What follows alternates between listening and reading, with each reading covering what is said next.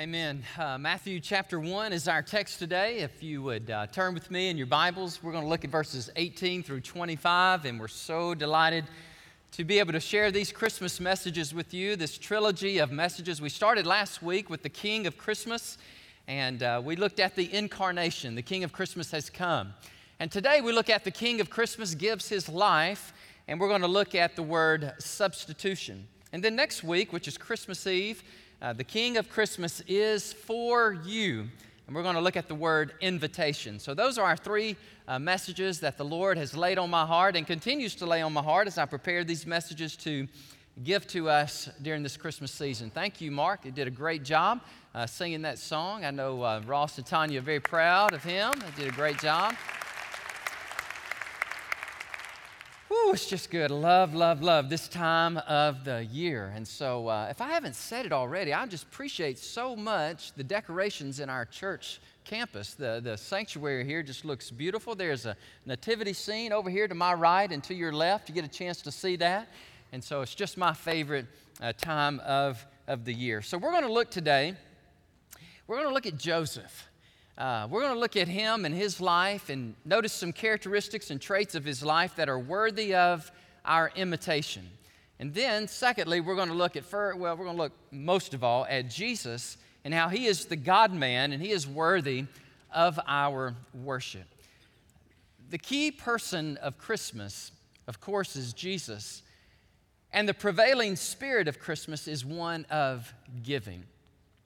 I really want you to think about that really thesis of my message today, that the key personality of Christmas obviously is the Christ of Christmas, and the key spirit, or the spirit that best resembles what God has done for us, is this whole spirit of giving. So in my preparation and in my mind, I've just been walking through the key personalities of the Christmas narrative, and I know I'll leave somebody out, but because there's so many wonderful characters, but every one of them has a defining characteristic that is best described to me as the spirit of Christmas. Well, let me begin with the mythical figure of Santa Claus. And I know, and Preacher, you and I were talking about this the other day, how Preacher mentioned Santa Claus in a message years ago, and he got some mean emails or some mean letters. I don't know anything what that's like, brother, to get any kind of mean, negative publicity, anything like that. But he said, then I followed it up, and he said, and I described St. Nick, and where we really get that word Santa Claus, really it comes from a person, St. Nicholas. And so I got to thinking about that. And I was thinking about this bishop in the 3rd century AD. He was from wealthy parents, and his parents died, and so he obeyed Jesus' command in Matthew 19:21. In AD 270, he was born. Nicholas of Myra was his name, and he just began to give gifts to everybody in his area. Later on, he became the bishop.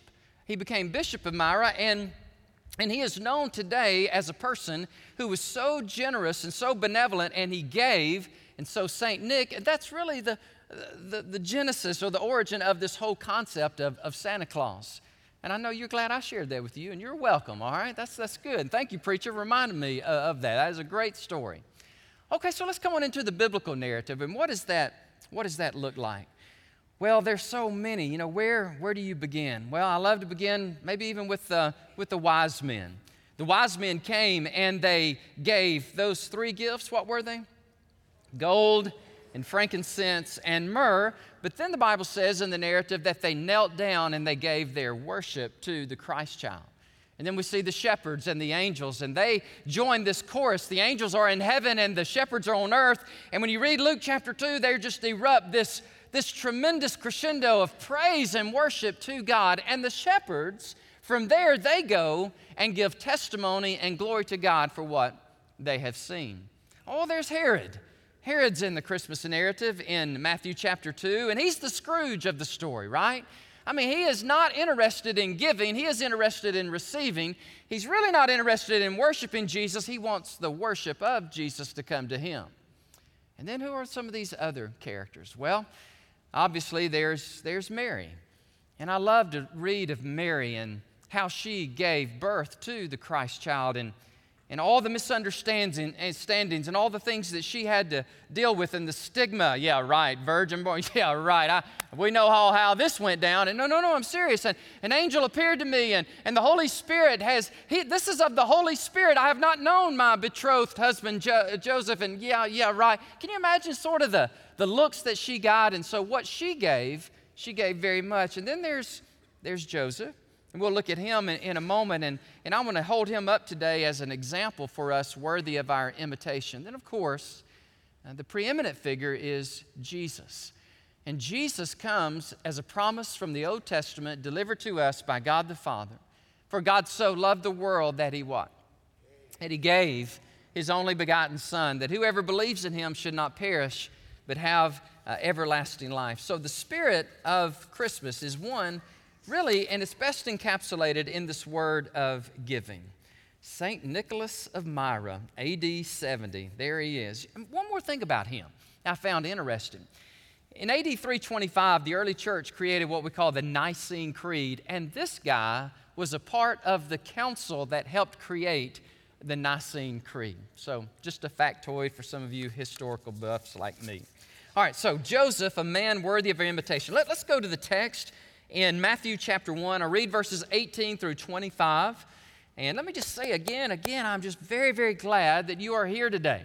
You have gotten yourself in a place, a posture, if you will, to be blessed and then in turn go and be a blessing. I said it earlier, let me just say it again. Guess we're really, really glad that you're here. And there are some that are kind of making their way back toward the church and back toward God, and you're like, how am I going to be received? What will it be like? Will I be shamed? Will I be ostracized? Will I be No. We're absolutely overjoyed that God has so orchestrated events in your life that you are here at Great Hills Baptist Church, and I hope you find a people that love you, a people that are embracing you, that are people that love God, love one another, love His Word, and so we're so very glad that you're here. So enter in with us as we worship today. Now the birth of Jesus Christ was as follows. After his mother Mary was betrothed to Joseph, before they came together, she was found with child of the Holy Spirit. Then Joseph, her husband, being a just man, and not wanting to make her a public example, he was minded to put her away secretly.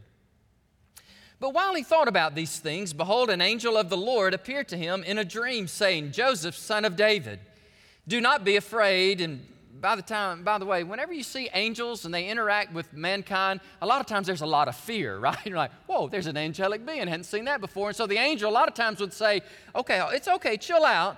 Do not be afraid to take Mary, your wife, for that which is conceived in her is of the Holy Spirit. Can I stop here for just a minute and interject this word? The Christmas narrative, and really the entire biblical narrative from Genesis to Revelation, is predicated on a word, and that word is supernatural. Our God is a supernatural God. He goes way beyond our reason, our empiricism, our rationale. And if you have a problem with the supernatural, then you're obviously going to have a problem with God. You're going to have a problem with Christmas. You're going to have a problem with everything. And it amazes me that we can believe that we are on planet Earth and we're circling on the earth and we're elliptically rotating around a big star in the heavens. And if we get just a little bit closer than those 93 million miles, then we'll burn up. And if we go just a little further away, we'll freeze to death. And yet we believe all this and we're grateful for, let me tell you, if God can do that, if God can put us in orbit and we're not just flying off the axis somewhere and He can do all that, and God can send Jesus and rise Him from the dead, and if God can give us a book, the Bible, let me tell you something, this is an awesome God.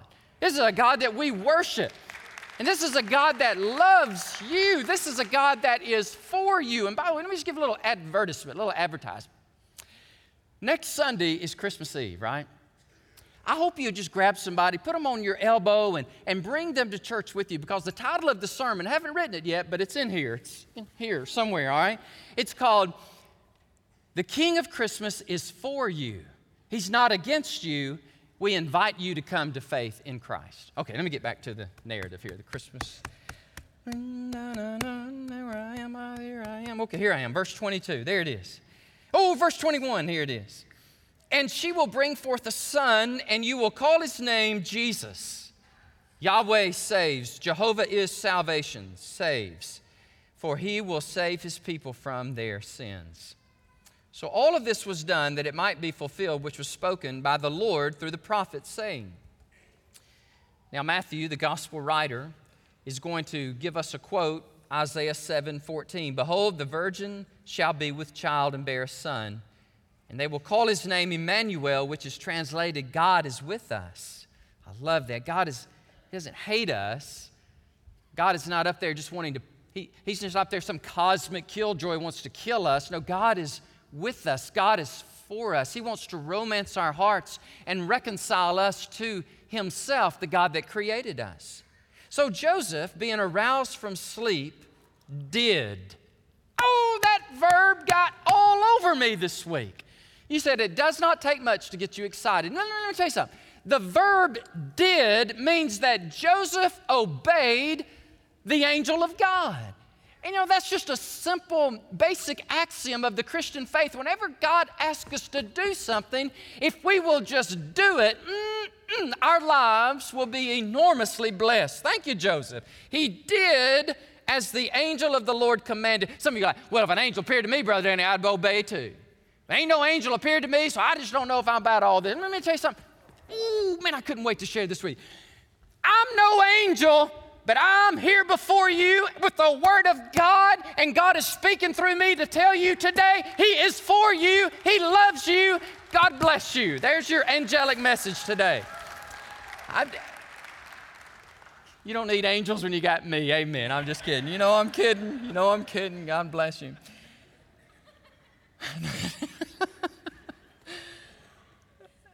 Okay. Joseph did as the angel of the Lord commanded him and took to him his wife. Didn't secretly divorce her. That's his plan. Our plans are always humanity's attempts and our rationale, and we can figure this out. God, we got this all figured out. No, God's plans are always better. And he did not know her till she had brought forth her firstborn son. And he, what is the pronoun he? Who does it refer to? It would be Joseph. He was the first to call him or name him. He called his name Jesus. So let's look first of all at this Joseph, a man worthy of imitation. Let's walk through the text, and then we'll focus on Christ and His salvation. And that's our plan today. Verse 18 says that they were betrothed. Now, that's an interesting word when it says in verse 18, Mary was betrothed to Joseph. That was an engagement on steroids, if you will, in the modern nomenclature. When you were betrothed then, in order to break that betrothal or engagement, you had to go through a divorce proceeding. That's how serious this engagement was. And so in verse 19, it refers to her husband, Joseph. Even though they are betrothed, you could speak to them almost as if they are husband and wife, though they have not consummated the marriage. They have not had sexual relations, okay? They have not done that because they are betrothed. They are engaged. Verse 18 reveals again this whole supernatural, miraculous nature of Jesus' birth. And Mary was betrothed to Joseph before they became together. And here it is, she was found with a child. You say, how in the world can a woman be found with child if she has not known a man? Again, this is the supernatural divine intervention of Almighty God. This is called the virgin birth, and it is miraculous. It is supernatural. Our finite minds cannot explain it. We just have to admit that this is the work of God. This is the miracle of God, and you have to be at peace with that. You have to humble yourself before that. Say, God, you're just smarter than me. I don't know how you pulled this off, but you did. And behold, the virgin shall conceive and bear a son, Isaiah 7:14, fulfilled in Matthew 1:18. Now, Joseph in verse 19 is called a just man. He is a righteous man. He's not cruel and he is not unkind or unjust. And he decided to put her away secretly, divorce her. All he needed, according to Deuteronomy 24:1, the law, was to have 2 witnesses and a bill of divorce. So he could have got a couple of his buddies and just said, Mary, here's how this is going to go down. I know what you're telling me about all this divinity and all this Holy Spirit impregnating you kind of thing. This is way beyond me. Let's just do this. Let's end this thing now. And so I won't make a big show of it. I'll just have two of my buddies. We'll write up a bill of divorcement. And then as an Israelite man, I have the prerogative, I have the ability to do this. And I'm going to divorce you and put you away secretly. And you just go and live your life. Go and do what you think God is calling you to do. God bless you. See you. That was in his mind. That's what he was going to do. Now, don't judge him. What would you do? What would you do, sir? If your fiance said, by the way, I'm pregnant with God's child, you go, we're going to enter you in some psychiatric help here. No, leave. No. That's what he was thinking, and God knew that's what he was thinking, so God sends this angelic being. Look at it, verse 20. An angel of the Lord came to him in a dream. Says, do not fear. You are a son of David. You are of the lineage of King David. And the Messiah, as the Israelites knew, that the Messiah would come through the lineage of David. And so I think Matthew is cluing us in on this in verse 20. You are a son of David. Do not be afraid to take Mary, your wife. And then it repeats it, for that which is conceived in her is of the Holy Spirit. Verse 21, the angel gives this clear command, a directive, that you will call his name Jesus. Oh, what a beautiful name, church. The name Jesus literally means Yahweh saves, or Jehovah is salvation. As we walk through the text, we're going to get to this in a moment, but stay with me. Verse 22 and 23, Matthew connects this angelic message and the events of Christ's birth back to Old Testament prophecy. Josh McDowell, in his book, Evidence, New Evidence That Demands a Verdict, he said that the apostles appealed to two undisputed facts to vindicate, to exonerate, if you will, the claims of Jesus that he was the true Messiah. The two things they appealed to, and by the way, I would encourage us as apologists today give defense for the Christian faith to appeal to these two factual points. One was the resurrection from the dead. The early church, they would always go back, but Jesus conquered death. He must be the Messiah. The second one was the fulfilled prophecies of the Old Testament.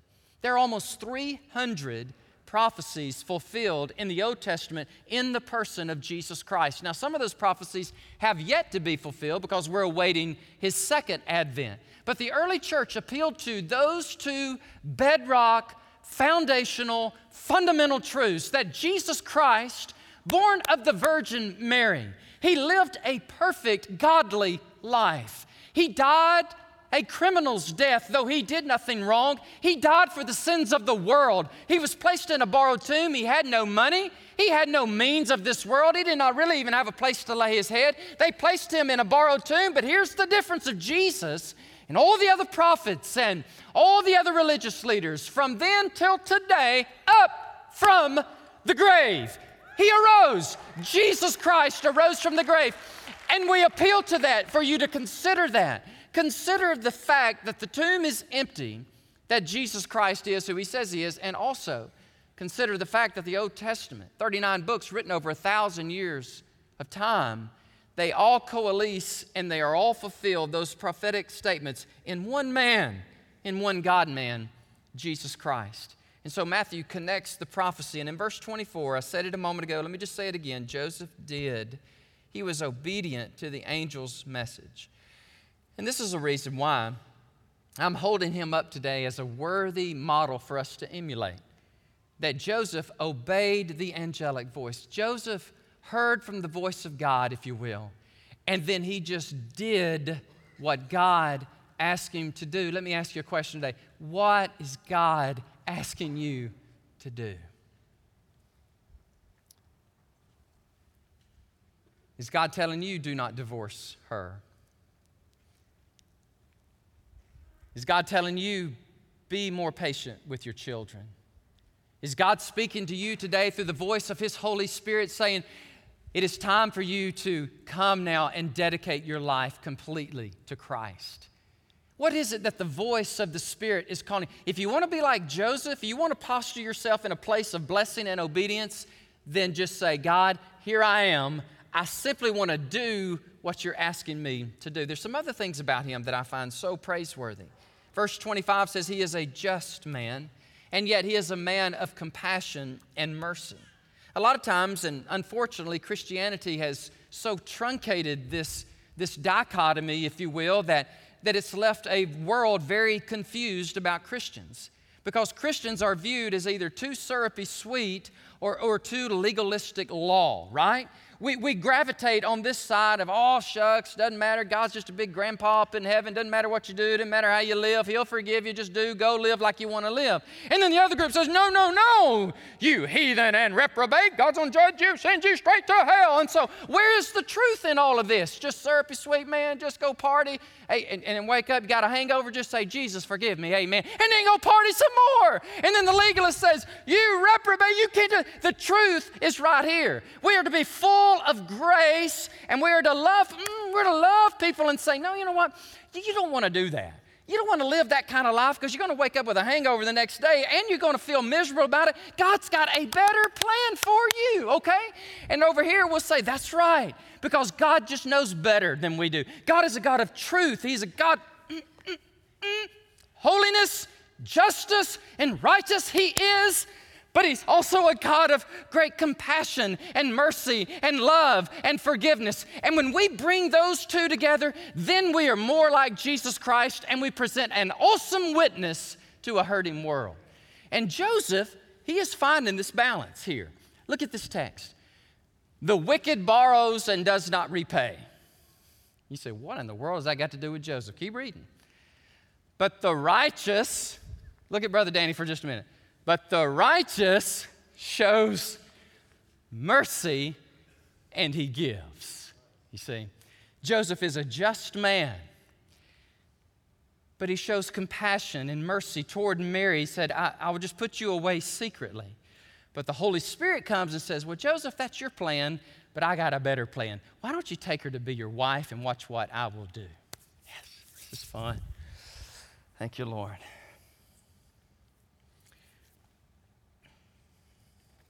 The person of Christmas is Jesus, and the spirit that best captures Christmas is giving. I heard this week a true story of a lady, and I heard it on the radio, and I tried to be a good detective and sleuth and check this down, but I could not find all the facts. But I know I don't think it was an angel speaking to me, all right? I really think I heard this on the radio. There's a lady in a state somewhere in the United States, and she had this idea. She said, for all the delivery truck drivers out there, and she goes, they're just coming, they're just rip-roaring up and down my highway, and some of them drop at my house and give me the Amazon, amen, Prime, here it is. And how many of y'all are shopping online like that? I'm just curious. Oh, your hands in the air like you just don't care. Look what's up with y'all. That is true. We're going from bricks to clicks, right? We're going from bricks and mortar in the malls to the clicks of the mouse, and I like them both. Well, anyhow, back to my story. Quit interrupting me. I got to go back to my story here. My ADD, it interrupts me. So she has, she puts a box of goodies on her porch filled with water and potato chips and candy bars. And she goes, dear delivery truck driver, Merry Christmas. Help yourself in the spirit of Christmas. I'm giving you a blessing. And she says, it's amazing to watch those truck drivers. They come in, they go, ooh, and they just grab it, drink it, grab it, and go. To me, that's the spirit of Christmas. It's more interested in giving, and I think we're most like God when we have this attitude of gratitude, this attitude of giving, not demanding, not what do I get out of this, but what is God wanting me to give out of this? So Jesus, the God-man, worthy of worship. We look at him in verse 21. His very name means Yahweh saves. He is the fulfillment of all the messianic prophecies, right? When you look at Isaiah chapter 53 and you see this Messiah, this coming, suffering servant, he will live this life and die this vicarious death. He will be misunderstood and the world will crucify him. And yet in Isaiah's mind, their suffering servant will come and he will be slaughtered for his sheep. The shepherd will be killed. He will be struck, smitten. And we will esteem him as forsaken of God, but he is actually the fulfillment of God's gift to us for our salvation. And that's why the angel says, he will save his people from their sins. Can I ask you a question tonight, Great Hills, this morning? How will Jesus save people from their sins? First of all, he has to be sinless. He cannot be like us in the sense of with this Adamic sinful nature. No, he is born of the Virgin Mary. Totally unique kind of birth. And the only person who was ever born this way, the only person who ever will be born this way, he is the sinless one. And so how does he save us from our sins? He's sinless, and then he goes to the cross and does for us what none of us can do for ourselves. He dies for our sins.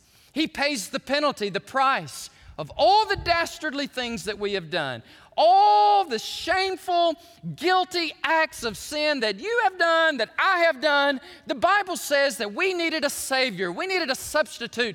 We needed somebody that would go on that cross, and Jesus said, I will do it. I'm the only one that can do it. I've never sinned, and I am a perfect sacrifice to the Father. So here's what I will do. I will go to the cross, and I will die for your sins, all the ugly things that you have done. I'll put them on me, and I will pay the price with my blood so that the Heavenly Father is pleased and appeased. His holy wrath is appeased, and so that if you believe in me and trust in me, then all your sins are forgiven, and you go to heaven when you die. Hallelujah! That is the gospel of Jesus Christ. Man, no other religion has that. No other religion has that. That is the pinnacle. That is the beauty of Christianity, that Jesus, that baby Jesus born in a manger of the Virgin Mary, dies on Good Friday, and then on Easter Sunday, glory to God, up from the grave, he arose. He is our King. That's how he saves us from our sins. But it's not automatic. It's not automatic. You say, wait a minute, well, what do I have to do? You have to do very little when you think about it. You got to believe. You just got to believe it. You got to receive it. And you got to say, you did that for me. I'm so sorry for my sins. Please forgive me. And I give you my life. I give you my worship. And you are my King. He will save his people from their sins. That's Christ. 1 Peter 3:18 says, Christ suffered one time for sins, the just one for the unjust, that he might bring us to God. He was put to death in the flesh. Think about the cross. And then he was made alive by the Spirit. Mark 10:45 says, for even the Son of Man did not come to be served, but to serve and to give his life as a ransom for many. The secret sauce of life that so many people miss is that in order to be blessed, I mean really to be blessed, you have to follow the example of Christ and give your life away. I'm 53 years of age. I know I look a lot older because I got snow on the mountain, amen? I got chimney, smoke on the chimney, snow on the mountain. Y'all know what I'm saying. My daughter thinks I ought to dye my hair. What do y'all think about that? My wife says, please don't do that. And Hannah says, oh, Dad. And Hannah took her long hair last night. We were standing in the bathroom. This is a funny sight. And Hannah draped her long hair over me, what that would look like. It looked hideous. I just want to tell you, okay? Her hair's beautiful on her head, but what in the world? Why did I say that? I don't know. The secret sauce of life, those that really get life, get it all, are those that have the spirit of giving. Joseph obeyed. Can I just say this to you? Basically, Joseph gave his life away to Mary. He's going to bear all the brunt of the misunderstanding. He's going to have to answer these questions for the rest of his life. He's got to bear this shame, if you will. Yeah, right. Yeah, right, you didn't know her. What happened? Did you tell me God did all this? Well, yes, God did. Well, He had to live with that. But Joseph, and like all great people of faith, are people that are more concerned with giving than they are receiving. I'm 53 years of old. That's where I was going with that. And it's like God is showing me this. It's almost like this year, I've begun to understand this more at a deeper level than I've ever understood it in my life. God has put responsibilities in my life where it was going to take me time and effort, no remuneration, no pay for this. It's just going to be an act of selfless giving of myself to different boards and ministries and opportunities in the city. And I think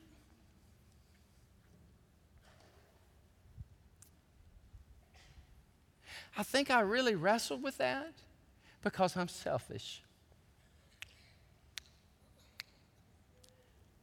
I think it took me so long to say yes to the request of these pastors in our city.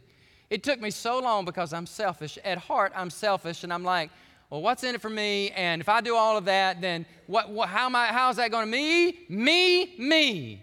You say, you're a pastor, for heaven's sakes. You ought to get out of the ministry. Well, let me just tell you something. I'm telling you my struggle. But finally, when I said, okay, God, this is obviously what you want me to do because I did not look for this. You want me to do this. So I did it, and I'm serving and working harder than I ever have, and I feel so very, very blessed. So what is God asking of you? You said, I knew you were going to say that. I knew you were confessing your sin because you were going to come after me. Yes, I am. It's good for pastors to confess because we're not perfect. There's a point you can be too transparent, but I don't think that's our problem. I think sometimes we're not transparent enough, but I really do think the Holy Spirit showed me you didn't want to give this up because you're selfish at heart. So Lord, take this heart. Make it more like Christ. I never feel so free and so blessed than when I am giving. Y'all heard about the bot that stole Christmas? The bot that stole Christmas. New York Times has an article just a couple days ago. Well, it's December the 6th. Headlines, the bot that stole Christmas. Not the Grinch, but the B-O-T. Y'all know what bots are? Those of you in computer world, you know. I'm about to butcher this, but basically, Wilson is kind of a bot, the IBM, you talk to him, you know. But he's a good bot. The bad bot, the B-O-T, is this computer software that it just kind of spreads throughout the cyber world. And whenever there is a toy, whenever there's something that is valuable, the bots buy it up, like the Grinch, all right, and sells it for way more than it's worth. Come on, y'all help me, tickle me, Elmo. Y'all remember Elmo in the 80s? Cabbage Patch dolls, remember just a few years ago, the Star Wars droid thing? All of those are the rage then. Well, guess what the rage is now? It's called fingerlings. Fingerlings. These creatures, animals, you put them on your finger. And you wear it around like this. And they sell for $15 a pop. And Toys R Us, Walmart, Target, they're all out. The bots got them. The bots went out in the cyber world and bought them all up, used different email addresses, and the bots, the Grinch has them. I mean, what? Mr. Bots, he got it, all right? They are selling for as much as $5,000. They cost $15. You say, well, I wish I'd have thought of the bots. And you nitwit. That's the whole point of the sermon. We don't want that. We don't want the bots that stole Christmas. We don't want to buy something for $15 and sell it for $5,000. You say, well, brother, you just wouldn't make a good businessman. No, I guess I wouldn't.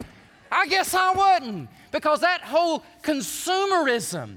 Let me just kind of go out in the stratosphere of the cyber world and buy up all of these. There's a whole article in the New York Times about the bots. The bots that stole Christmas. Toys like fingerlings are snapped up and resold. I don't want that. If we're not careful, we're going to get trapped and caught in all the trappings and commercialism of Christmas, and we're going to be so consumed with getting that we miss that the beauty and the joy of Christmas is giving. giving our lives in service to Christ, giving our tithes. I'm reaching back here because that's where I keep my wallet, giving my tithes and my offerings to my church, to my Lord, to whom I love.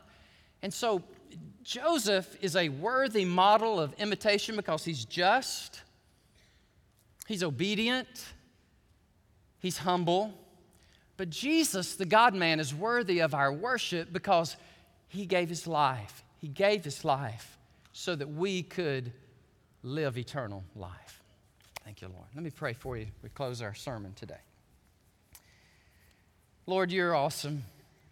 We thank you for the Christmas narrative. We thank you, Lord, for these smaller meta-narratives that are just woven together in a beautiful tapestry. Lord, this beautiful palette colors where, God, you have to be real. I mean, we can't make this stuff up. And thank you, Lord, for sending the Christ to die for us so we could be born again. Lord, I pray if there's one person in this room today, and Lord, that the truth be known, there's not just one, there's probably dozens of people in this room today.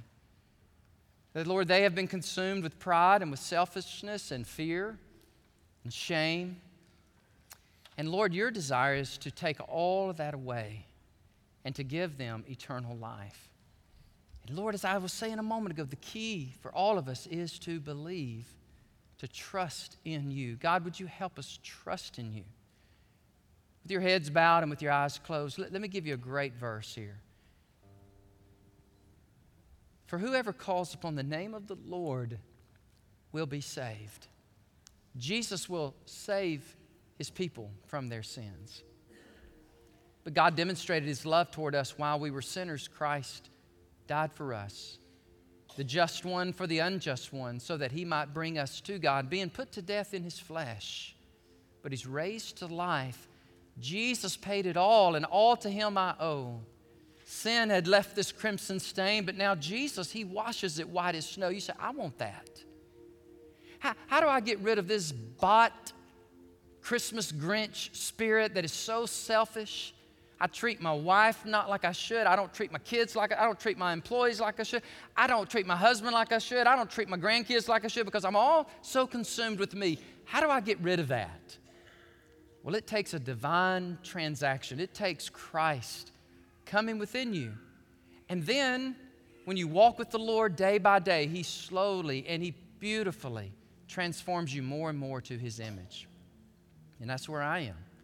I was converted to Christ when I was 19. I'm 53, and he's still working on me to make me what I ought to be. Would you begin that journey today? If you would allow me, sir, ma'am, just to be bold with you for a moment, would you call upon the name of Christ? Receive the greatest gift you could receive, and that is the gift of salvation.